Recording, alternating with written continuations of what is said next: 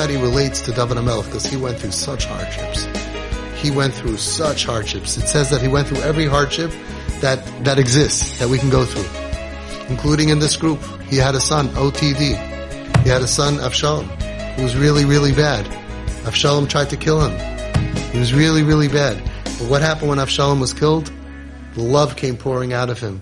Dovid Hamelech cried out, Beni, Beni, Avshalom, Beni, Beni, 7 times. Im yitein musi tachteich Beni, Avshalom, Beni. If I could, I'd rather be dead instead of you. Shows you the love of a father to a son.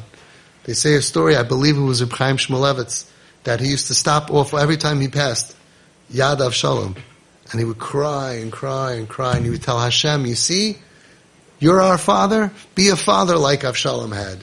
That no matter how bad the kid went against everything that he believed in, slept with his wives, tried to overthrow his rulership, horrible, tried to kill him.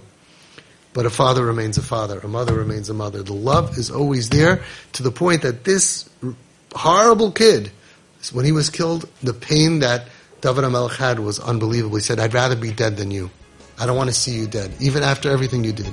And it says that he said Beni 7 times, and with each time he pulled Avshalom out of Gehenna. Did not want his son to suffer, didn't want his child to be living a life of Gehenna.